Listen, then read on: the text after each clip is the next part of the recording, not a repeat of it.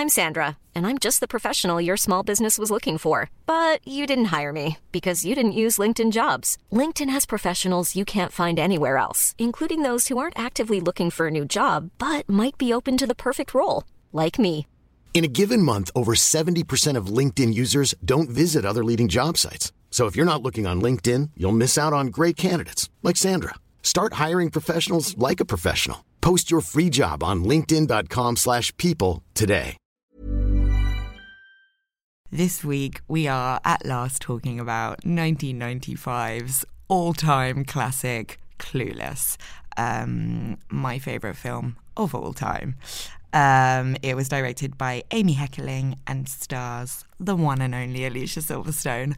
I hope you guys enjoy listening as much as I enjoyed talking about this film. Hello? There was a stop sign? I totally paused. You try driving in platforms. Oh, should I write them a note? So I'm going to explain the situation. Hello, everybody. Today you're in for a treat. We are talking about officially my all-time favourite film. What is the unofficial one? Well, no, there's not. Well, I could probably name like a few, but you know when people say like, "Oh, that's my favourite film," they haven't really thought it through. You went to such troubles. You say the word official because it's not just like I'm not just throwing it out there as my favourite film. I've gone through. I've officially made a list, and that's my favourite. Right. So it's officially my favourite film. It is obviously, everyone who knows me will know what it is. It's Clueless. Full disclosure, we have already recorded this podcast, or this conversation about Clueless, and the recording fucked up. So we are recording a conversation that we have already had. It's a few weeks later, and Stephen thinks that he can't remember the film. And instead of rewatching it last night, knowing that we were doing this today, what did you decide to do? Not watch it? No. Right. Great. So I didn't decide not to watch it. I just didn't think. You didn't think of it. So how long ago do you reckon that was that we did that? 4 weeks. 4 weeks ago. So he watched it 4 weeks ago. I'd say most people can remember a film they watched 4 weeks ago. Not when they're my age. But he's very, very old, and What a possibly... I've shown him the trailer. He said it all came back to him. He knows that Paul Rudd was in the film. Yes. Let's see how this goes. I also haven't rewritten up my notes because it's Clueless, and I know everything there is to know about this film. Tell the story about how you first saw Clueless. So, I think I first saw it, and again, I think I first saw it at the cinema with you and Mum. No. I mean, I know. No. There's a lot of stuff that you can't remember, like the film you saw a month ago. On the contrary, I remember not going to the... I don't remember seeing... I've never seen this film in a cinema. Dad, we went to Whiteley's, UCI Whiteley's, in 1995. It was a 12... So I wasn't allowed in. Or it was a PG... No, it was a 12. I had to go with my parents. Is the rule that it's a 12, but you're allowed to watch it under 12 if you're with your parents? I don't know. There's some rating that's that. You guys had to take me. And do you know what I can even remember? This is why it must have... You know how there are some things that kids love that obviously the aesthetic of them has it hypnotizes you? I can remember the first time I saw the poster for Clueless and just being like, oh, and it's the three girls... Women. No, I think they're 16. You're allowed to call them girls. I've been told off for calling myself a girl and using the word girls all the time because the word women is terrifying. Woman. So I can remember the first time I saw the poster, and I remember just looking at it and think, it's like the first time you saw the Spice Girls. You're just like, this is the best thing I've ever seen. These girls are the most best thing. But why I've was ever that? seen. I don't know. There are plenty of other teenage films, school films. Yeah. It's something, it must be something to do with the colours. They must know when they sell toys to kids. There must be certain colours that hypnotise children. She was wearing the red dress. And it says something like clothes, sex, popularity, whatever. And I remember seeing this poster and just being like, I don't know what that is, but But you would have heard of the film before that. No. Oh, really? I remember this so clearly. We were in Whiteley's. All I did as a child was hang around in Whiteley's. It's no longer there. R.I.P. Whiteley's. I was in Whaley's and I saw this poster. I was probably with like Martha and I was like, oh my God, I have to see that film. Oh my God, I have to see that film. And then I couldn't get in without you guys because I was too young. So you and Mum took me and we all watched this film. Well, we're never going to resolve this story. Well, I'm going to ask Mum whether she remembers this. And if she says no, then that's fine. That's 2 against 1. So I'll bow out gracefully. But everyone has different memories. You know, memory is subjective. People I remember quite clearly watching it on television with you in Talbot Road. Literally not true. That never happened. Never happened. Okay, so on rewatching it a month ago, can you remember what you thought? I just think the film is so incredibly clever. It's such a complex note that it hits of almost sort of documentary realism and irony at the same time. I think it's absolutely brilliant. And just watching the trailer, I remembered how brilliant it was. It's so brilliant. And obviously when you watch it when you're a child, you don't understand why it's so brilliant. And obviously when I watch it now, which I actually very rarely do because it is one of those films that I have watched too many times, I can almost recite the entire thing. But you understand obviously a lot more. Although there is something, it just has like magic sprinkled over it that with certain things you can't even identify. But I think with Clueless I actually can identify quite a lot of why I think it's so good. Go on, say. So I think, and like you just said, it's all to do with the tone.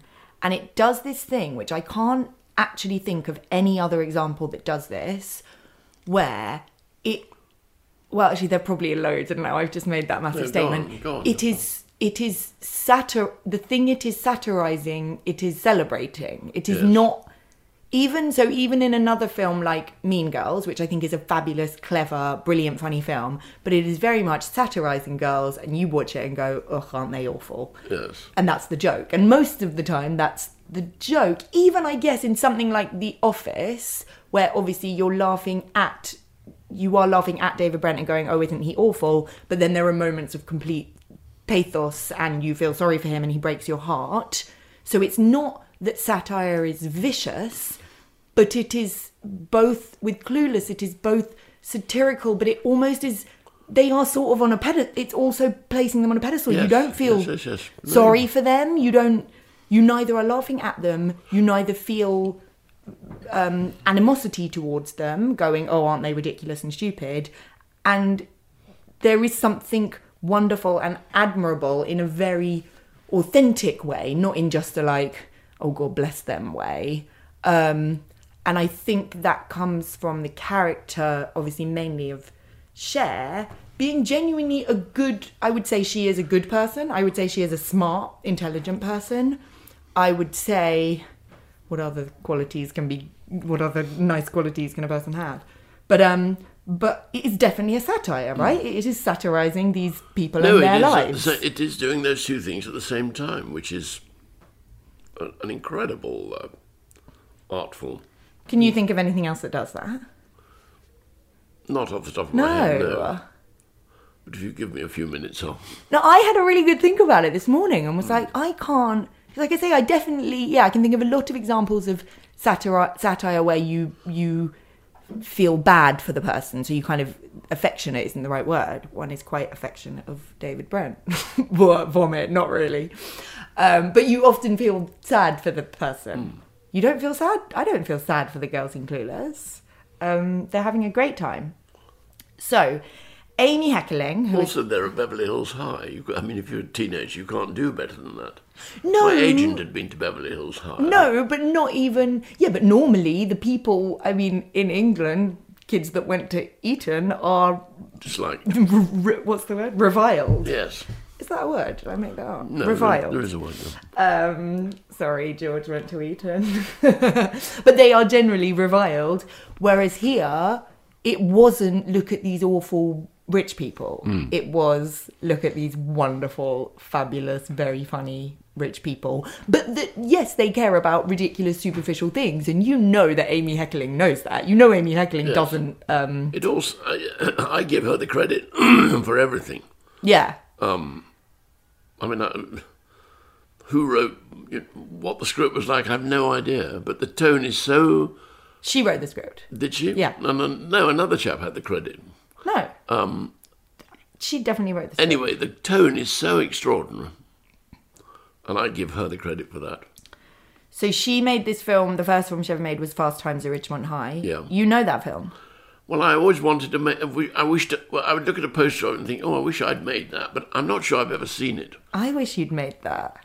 Why do you wish you'd made that? Because it looks such fun. Yeah. Maybe we should watch it one day. It's very fun. All right, we'll do a podcast about it. It looked really good fun. Fast Times at Ridgemont High. Yes. It's the opposite of any film you were making, especially in the olden days. So what? Why? What happened in the olden days? Well, you'd make quite serious films, generally. Up to a point. In the really old days. There are jokes in there. I mean, Liaison was very funny. Yeah, I'll give you that. But it's still not in the Fast Times. Fast Times at Ridgemont High seems like a very unlikely film for you to have made. So, Amy Heckerling said, from her experience making Fast Times at Ridgemont High, the most successful character in anything I've ever done was Jeff Spicoli in Fast Times. I now actually can't definitely remember who that was. Was that the Sean Penn character? Was that the Sean Penn part? It might be. People think that because he was stoned and a surfer. Like, as in so everyone loved this character that was this stoned surfer dude. And she said, but that's not it. It's because he's positive. Everything about him, he looks on the positive side of things. So I thought, this is now Amy Heckerling speaking, I'm going to write a character who's positive and happy. And that was Cher. And then having read Emma, she started to think, this is now Amy Heckerling speaking, I started to think, what's the larger context for that kind of a nothing can go wrong, always looks through rose-coloured glasses kind of girl? So I tried to take all the things that were in this sort of pretty 1800s world and see what that would be like if it was in Beverly Hills. Yes. So obviously a lot of it is taken from Emma. I'm quite bad on Emma. Well, it's a very, very good book. Other than having seen the Gwyneth Paltrow classic. I don't think I've ever read it, which is bad, isn't it? Yes, bad. I'm not for a posh white girl, I'm not a Jane Austen lover. I don't love her, as we know, I don't love a period drama. I don't love bonnets and, what are they called? Bonnets and breeches. I don't even know what the terms are. I have friends that love all that stuff. Yes. And I would say I am generally not one that goes in for it. Considering I love Rebecca, obviously Daphne du Maurier's a bit later, the book. Yeah. And the film. And the film. No, but I'm just thinking of olden day books. It is the Sean Penn character. Thank you. Olden day books, there are a lot that I love, but I never could quite engage with Jane Austen, even though I understand she is a satirist. She is being... It took me a long time to understand. Because I think when I read them when I was younger, I just thought, oh, this is so stupid. It's just all these girls running around trying to get married, even though obviously everything I probably watched was about girls running around trying to get married. Yes. Aren't these girls running around trying to get married? Exactly. But there was a barrier there because they were in these silly outfits and bonnets. And I was like... Oh, well, she is very, very clever, Jane Austen. And Emma is the best book she wrote. Do you think? I think so. What's the first sentence of Emma? I've no idea. It's a famous sentence. No, that's Pride and Prejudice. What's the first sentence of Pride and Prejudice? Oh, about a man in possession of a fortune. Oh, yeah. Oh, what is it? Somebody looking for a husband. Yeah, that's what I was thinking of. Maybe the first sentence of Emma isn't famous. And I would say that Amy Heckerling was obviously smart enough to be able to capture the essence of Emma. Because Emma is that, isn't it? The point of the character is that she's a rose-tinted glasses optimist, which one can be so scathing about that type of person. I've probably been known to do that. Sometimes. Well, you know that I'm quite cynical. I'm cynical and bitchy. Well, you weren't once. I wasn't once. You were an adorable No, but you know, optimist. those sweet, the kind of girls that you're like, oh, well, they're just dumb. But Emma is smart and Cher is smart. Yes. And Amy Heckerling was able to kind of, get that. She's very, very mysterious, Amy Heckerling. She is, isn't she? What were the films she made after this? So before this, it was all going well, and then afterwards, she did sort of disappear. I'm seeing Wally next week. I'll ask him. Oh yeah, we should have done this post. So Stephen is friends with Wally Shawn, who plays Mr. Hall. When I was a child, I was so unimpressed by you and your job and everything about you. I didn't understand that you made films that were like like that would be in cinemas that were like legit films. I think I thought you were just like making them for fun. And nothing impressed me, and all of the people you could ever introduce me to did not impress me. And then one day I came home from school and Mr. Hall was in our house in Talbot Road, and I think I called everyone I knew. I like got my class list out and just dialed my entire, do you remember in the olden days when you had like a landline and your class list with all the numbers, and told everyone in my class that Mr. Hall was in my house. And what did they say? Oh my God, Mr. Wait, what? Mr. Hall? Well, I'll tell Wally next week. It was the most exciting thing that happened in my childhood, I think.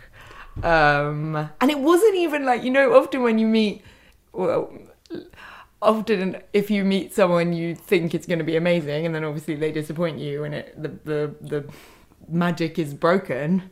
He didn't disappoint. I think he's just like Mr. Hall. He is very like Mr. Hall.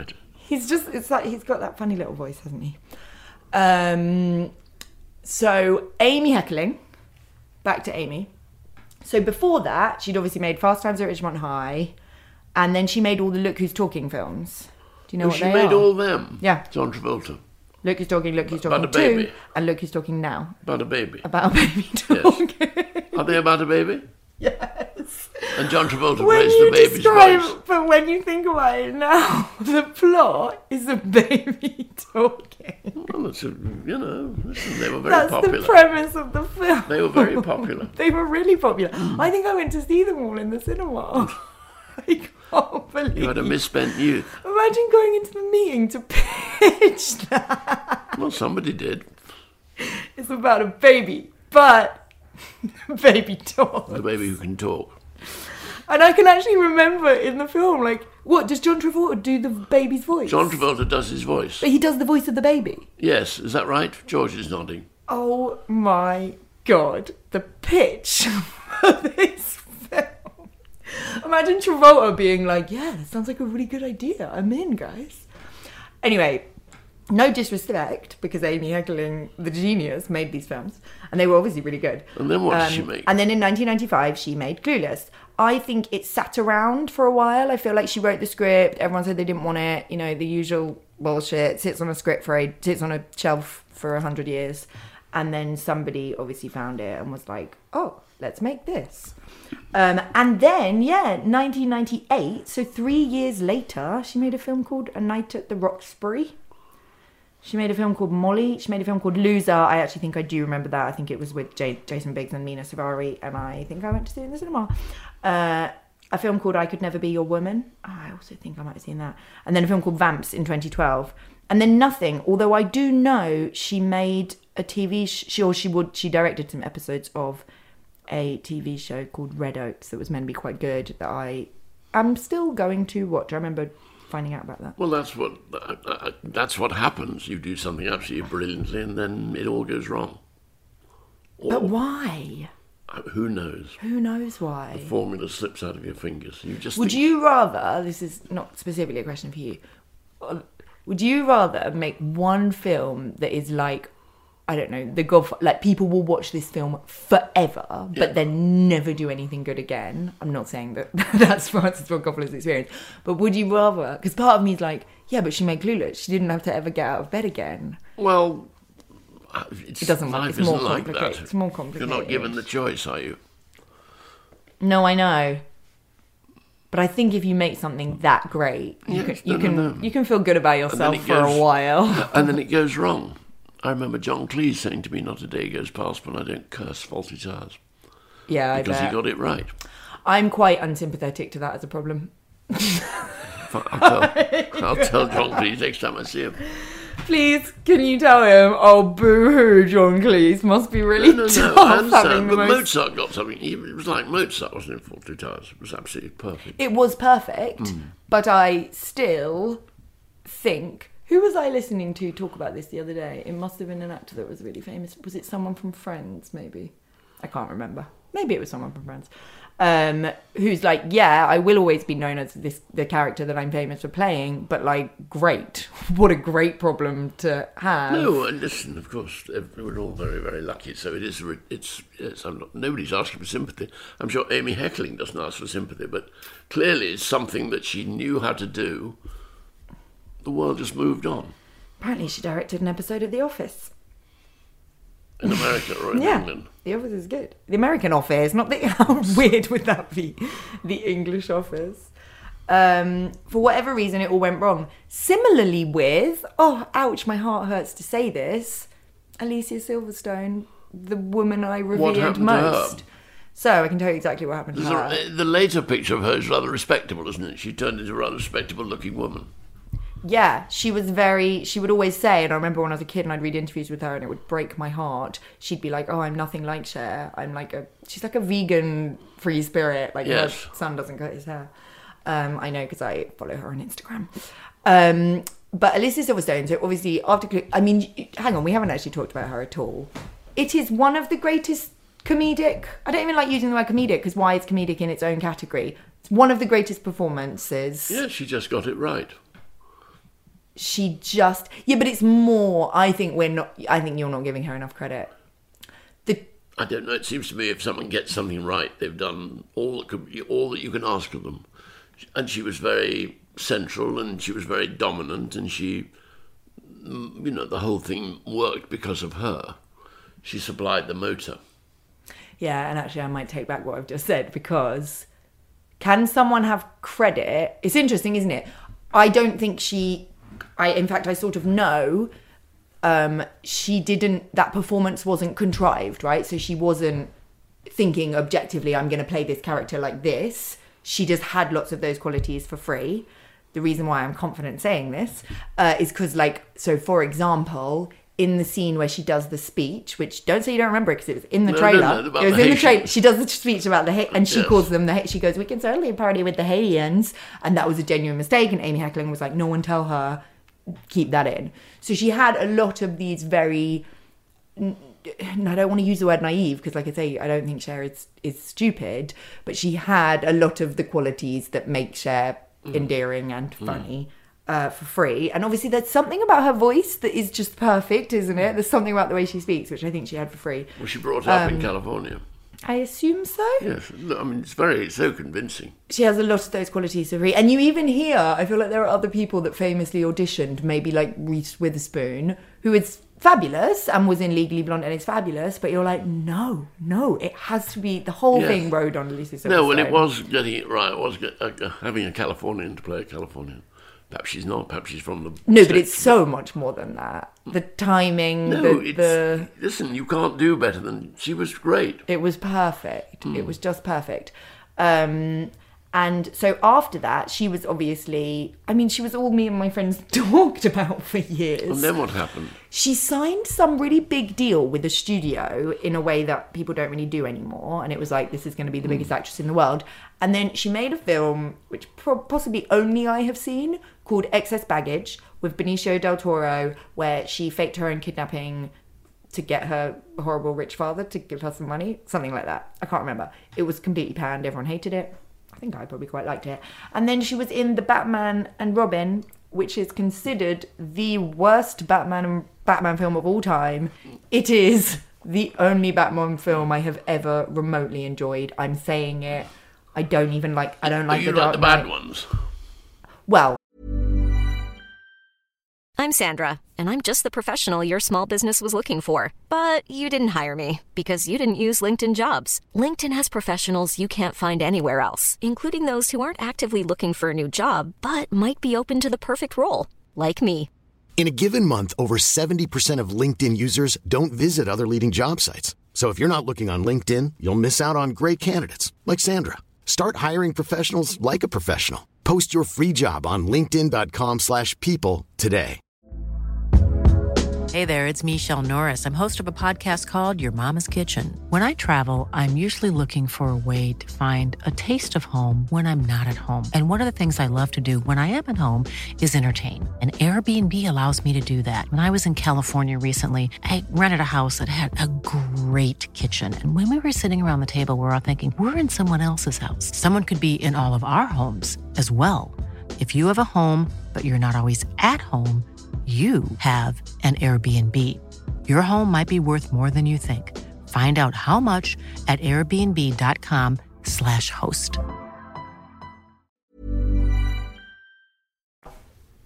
I'm not a superhero person, right? No, I'm know. not a superhero person. I understand. I can see The Dark Knight is fabulous. I actually didn't see the most recent one with Robert Pattinson because I already knew too much about myself by then, and I was like, I'm not gonna like it, and everyone says it's amazing, and I'm gonna be embarrassed that I didn't like it.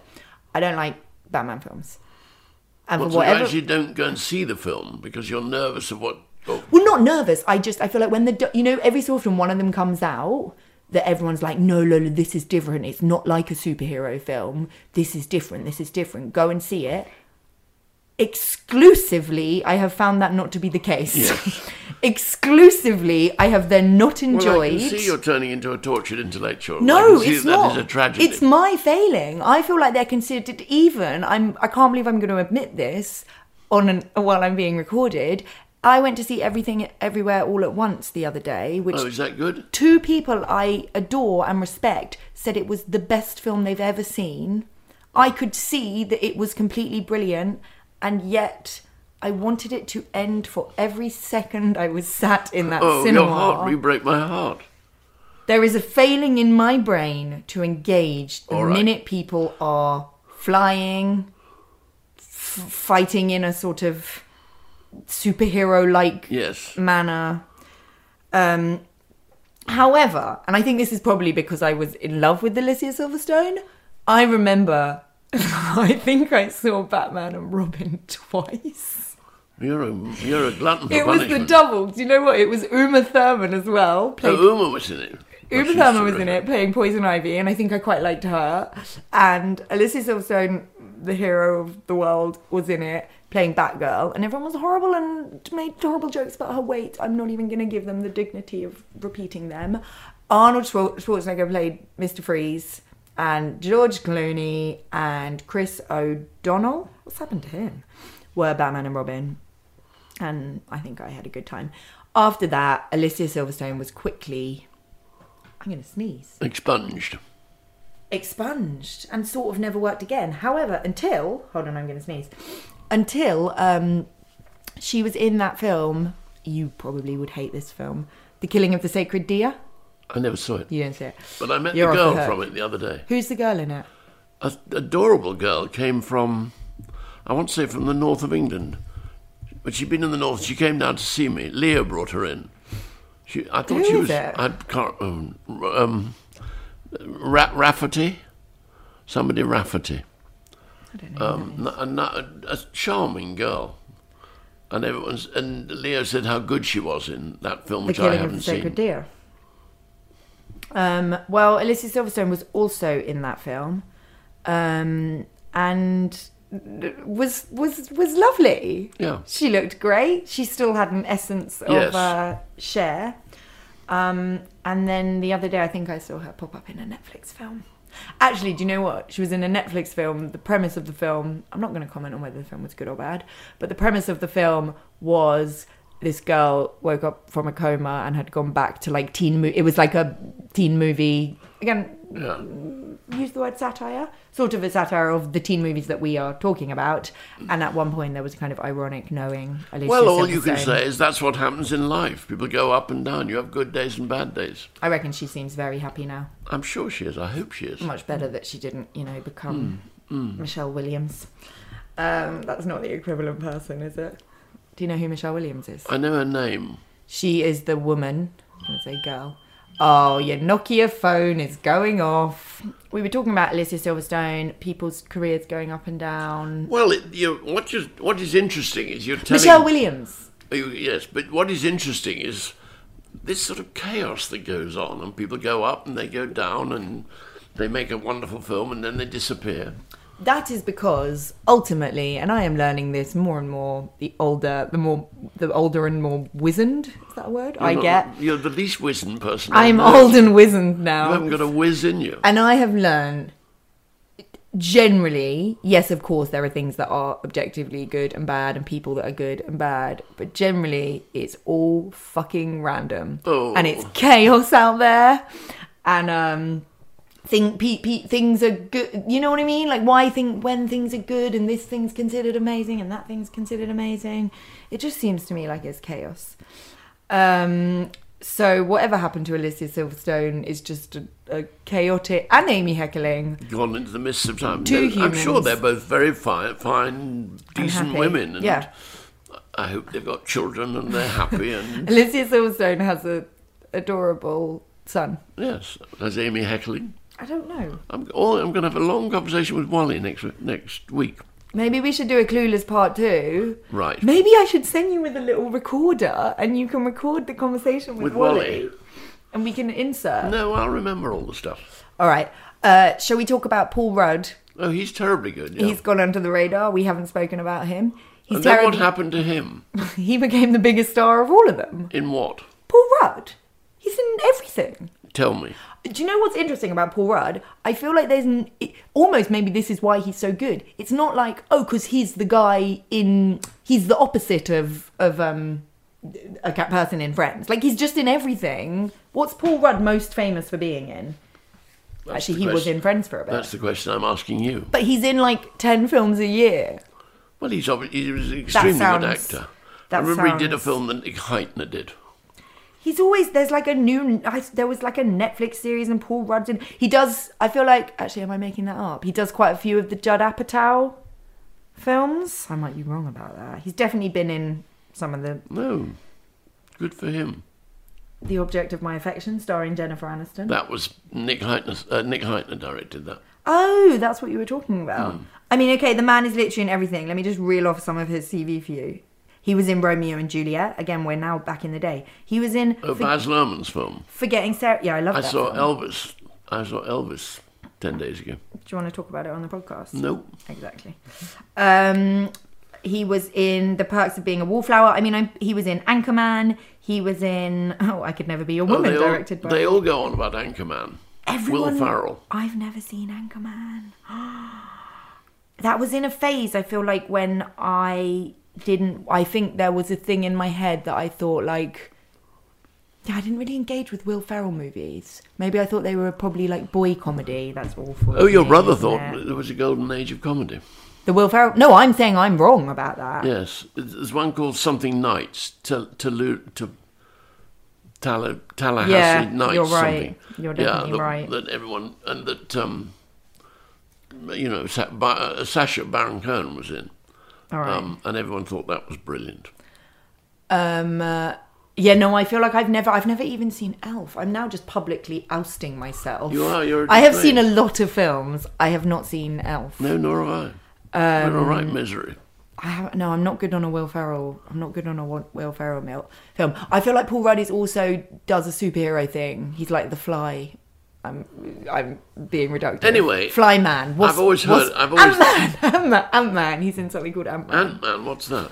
Yeah. Big hit. A Marvel film. Anyway, I've always thought he was a very good actor. I've always heard his name. He's a fantastic actor. Thought, he's a very good actor. He's a fantastic actor. And he's very good in Clueless. He's very good in Clueless. Though it is the least believable part of the film. What? That they get together? Yes. Why? You just don't believe it. Why? Because they're brother and sister? No, because they're not suited to each other. Do you really think that? Yes. I think you've missed a trick here. Whereas in Emma and Mr. Knightley, it breaks your heart. Why? Because you think, that's a wonderful relationship, whereas you don't think it with Alicia Silverstone and Paul Rudd. If you rewatched Clueless throughout the film, I'm going to have to. There are a lot of small signs. You know, she leaves some breadcrumbs along the way that... Oh, like Hansel and Gretel. Hansel and Gretel. Or Easter eggs. Easter eggs, that's what they're called now. Some Easter eggs that show that Josh and Cher that Josh is developing feelings for Cher. Yes. That's the bit I believed least. But what? Because Just because. It seemed too convenient. All right. We'll agree to disagree about You that. are more than We'll welcome agree to disagree, but that's the job, isn't it? You have to make that bit believable. But I think maybe, are you reading it surfacely in a way that because Cher is frothy and seemingly vacuous? Just looking at something and thinking, do I believe that? Not quite. All right, fine. It seems a little contrived. All right, fine. And a bit convenient. Did you think that Ty and the skateboarder, they were a good couple? They were fantastic. Yeah. What did you think about Ty? Do you know who Brittany Murphy is? Do you know... No. You don't know who she is? No, I'm 5,000 years old. All right, fine. If I knew who I'd be arrested. I'd be in jail by now. No, because Brittany Murphy died tragically, and they all would be about 40 now. Yes. Almost old enough to be my daughter. Yeah, exactly. If anyone listening, can we just clarify? I am not 40. Not that there's anything wrong with being 40. Absolutely nothing. Fabulous age. I wish I was 40. 40 is half your age. That's what I'm trying to say. Yeah. All right, so we've talked about Paul Rudd. We think he's great. He also doesn't age. Have you noticed that? He looks exactly the same now as he looked in Clueless, which is... adorable. And just an observation. It's very, very interesting. When I was younger, there was a film called Desperately Seeking Susan, starring Madonna. With Madonna in. And what I mean is that when women make films, the casting of the boys is always very, very interesting. Because you would think, oh, I wouldn't cast that person. Well, it's just that they see seen... it so clearly. Oh, I see this. We need somebody who's good looking and this and that. And they're very good at it. I mean, the boy who was in the Emerald Fennell film. Do I mean that? Yeah, he was very well chosen. Bo Burnham. Bo Burnham. He's a brilliant genius. I think I'm meeting him. Do you know who he is? I'm meeting him next week. He is fabulous. I think he's a really brilliant man. I've watched lots of his stand-up. You're brilliant. Yeah. Yes. So, in other words, the whole process of women directors casting men is very, very interesting. I mean, you could say that Hitchcock casting Grace Kelly is interesting, and in a sort of eccentric way. Do you think that's because most of the time women don't make films? Well, now hopefully that's changing. Well, no, you just notice it and think, oh, that's a very good bit of observation. Casting, I can't even remember, the Irish chap, Aidan Quinn. Casting Aidan Quinn was a very clever thing to do, and casting Paul Rudd was a clever thing to do. Who's Aidan? What are you talking? Aidan Quinn was the boy in Desperately Seeking Susan. Oh, sorry. Yes. I didn't know what you were talking about for a second. And Who directed Desperately Seeking Susan? A woman called Susan Seidelman. Ah. Who also, was made by a woman. made one magical film and never quite... I don't know, it's horrible, isn't it? Never quite sorted herself out again.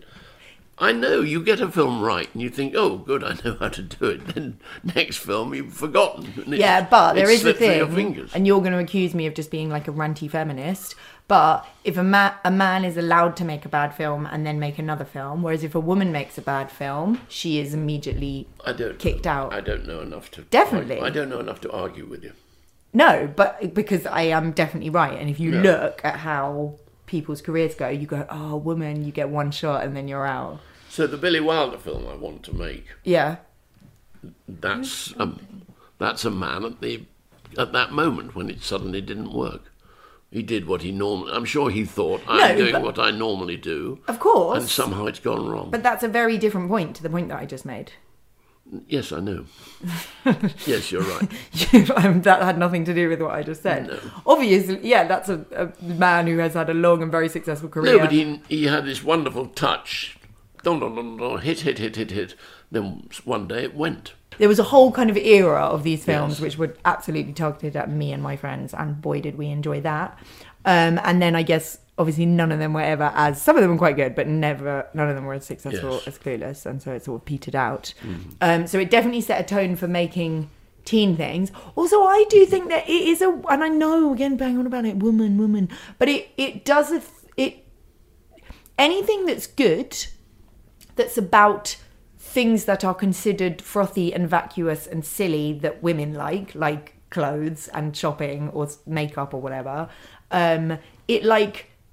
it it does. It's like they're taking one for the team. They're like getting a point for the team. Do you know what I mean? Yeah. Like Clueless. I feel like it, because it was so clearly brilliant. Yes. It added some kudos to films that were about a thing. Well, it took a subject where it was unlikely that brilliance would shine. Exactly. And brilliance was there. And brilliance was there. Yeah, no, that's an interesting point. And so I feel like any time if you get something does... right, it's so miraculous. Yeah. And if you make something smart, I do always think, and I know this is probably a really obvious thing to say, but genre, or not even genre, subject matter shouldn't determine whether a film is good or bad, right? Subject matter is just subject matter. A film... Yes.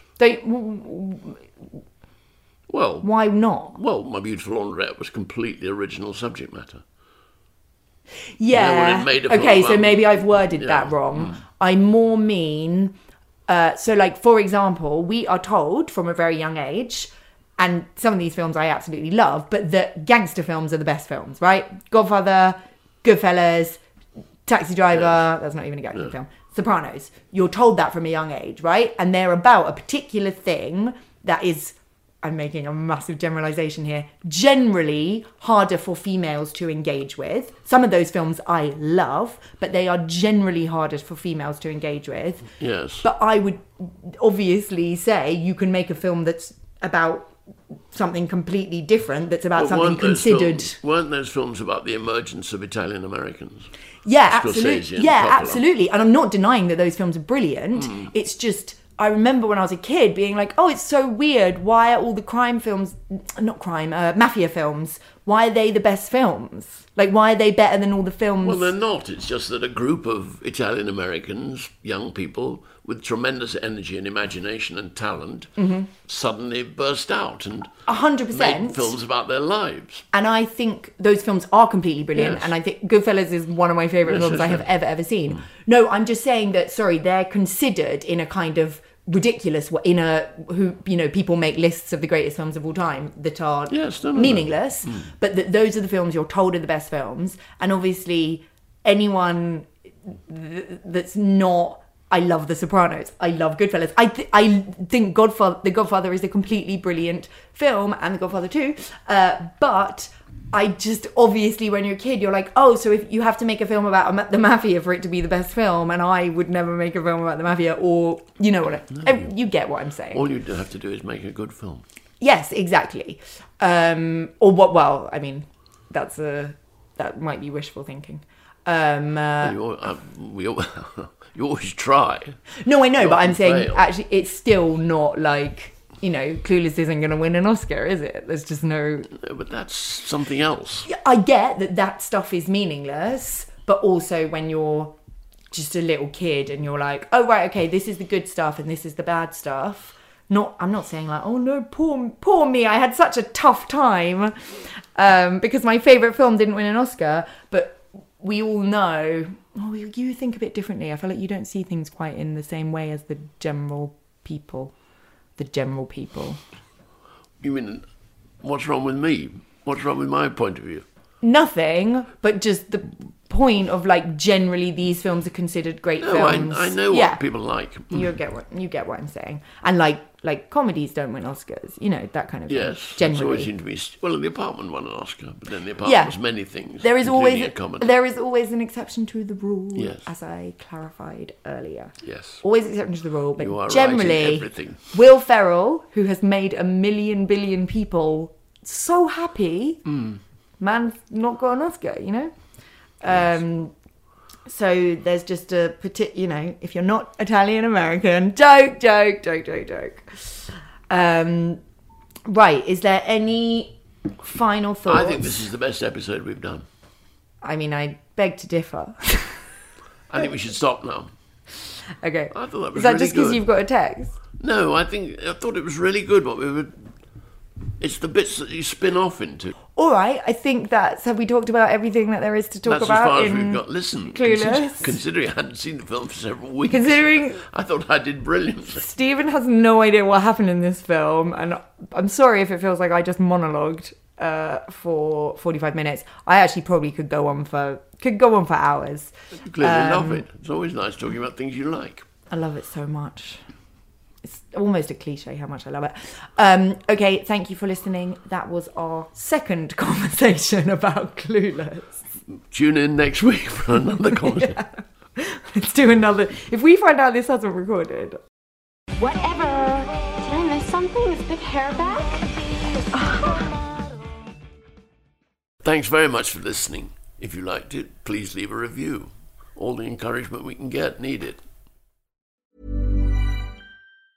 Hi, I'm Daniel, founder of Pretty Litter. Did you know cats tend to hide symptoms of sickness and pain? I learned this the hard way after losing my cat, Gingy. So I created Pretty Litter, a health monitoring litter that helps detect early signs of illness by changing colors, saving you money and potentially your cat's life. Pretty Litter is veterinarian developed, and it's the easiest way to keep tabs on your fur baby's health right at home. Go to prettylitter.com and use code ACAST for 20% off your first order and a free cat toy. Terms and conditions apply. See site for details.